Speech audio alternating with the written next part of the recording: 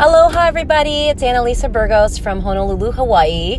Hope you're doing well. It's another day in paradise, another story that I did about vaccine priority. The big debate here has been who gets the vaccine first. As you know, supplies are limited, especially with the recent winter storms on the mainland, so it kind of delayed shipping of our vaccines. And there's been a lot of frustration with how the rollout has been going. There's a lot of people who want the vaccine but aren't able to get it right now according to the guidelines. So, for example, we are in this phase called 1B here, which is frontline critical workers. And so there are some loopholes that apparently people are taking advantage of. So, for example, I did a story a few weeks ago about how, anyone can book an appointment on some of these providers' websites. So when I say health providers, those are companies like Hawaii Pacific Health, Queens Medical Center, Kaiser, Castle.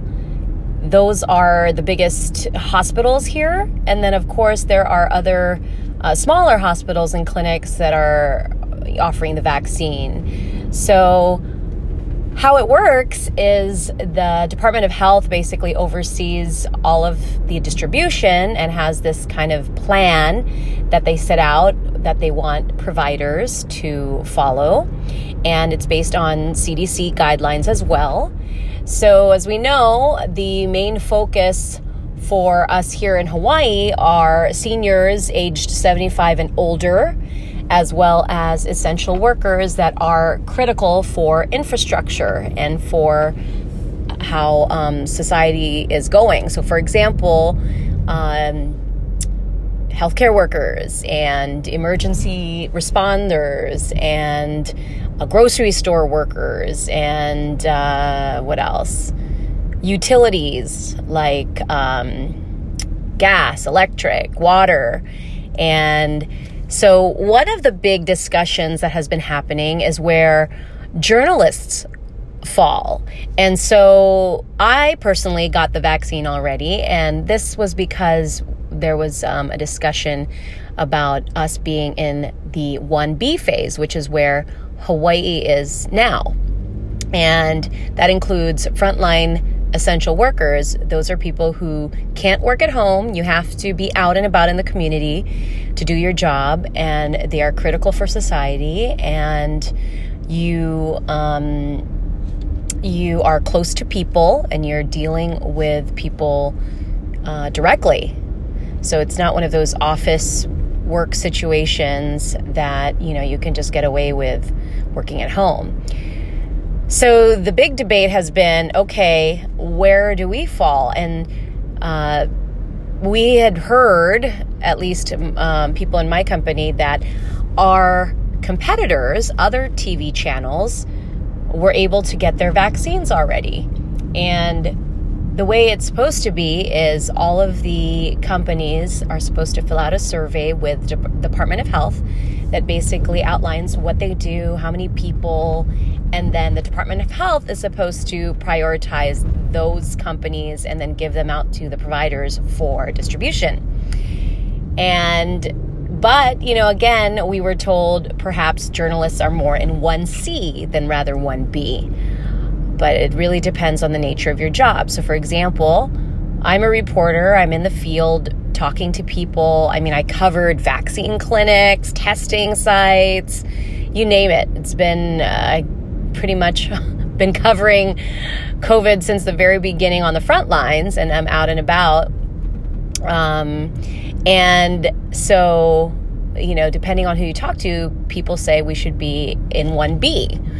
And so we hear that reporters and people from other stations were able to get their vaccines already as part of 1B. Unfortunately for us, our company wasn't allotted their shots yet. And it raises the issue that we've seen across other industries as well, not just media and journalism, but also restaurants. And just the fact that it really almost comes down to who you know in this community. And and this is Hawaii, so it's a very small community. And if you have a connection within a particular provider, or if you have a relationship with a provider, for example, Queens, or if you have a relationship with Hawaii Pacific or Kaiser or Castle, you can get the vaccine earlier than others. And that's just, I guess, the way it is. And I've done a couple stories about this already, about how the equity of distribution isn't quite there. I mean, they're trying, don't get me wrong. The Department of Health has done a decent job of coming up with a plan to ensure that it's a smooth rollout. People who need it, who are most vulnerable, do get it. But again, in the end, when it comes to these essential worker groups, I mean, you're talking about who is more vulnerable. An office federal worker who, may be allowed to work from home, because right now most of the workers are still working at home and some of the offices are closed.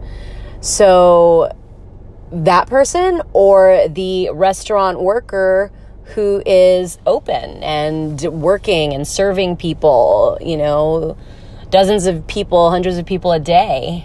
And again, the priority there, it's just confused a lot of people, frustrated a lot of people, especially within the industries themselves. So today my story was about restaurant workers, and they're supposed to be in 1C, but there's one restaurant that actually was able to get their shots. And it raised the issue of, okay, well, why were this group of people allowed?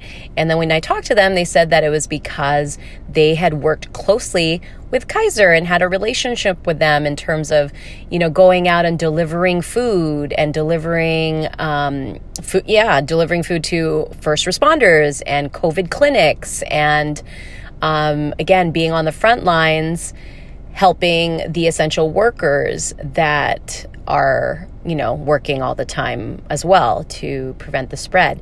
So they, again, they felt that that's why they were offered the vaccine, in addition to the fact that they are doing a lot for the community. So versus maybe your average restaurant that's just kind of there operating open and serving the general public. That there's a difference there.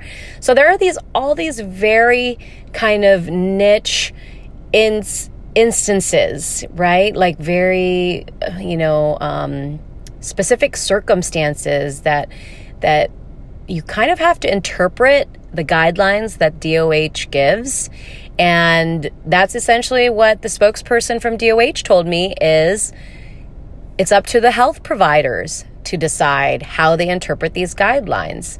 So it's not black and white. There's a lot of gray, and it just is up to them to do what is right and protect the populations they feel are the most vulnerable.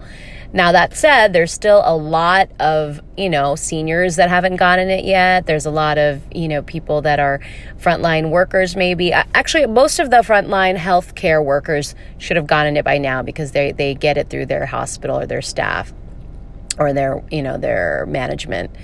But again, coming back to say TV news stations, again, my company is one of the last ones to get it. And why is that? When you talk to people, is it because we don't have a relationship with the health providers, the same kind of relationship that the other stations have? Because according to sources, the other journalists at those places have already gotten them.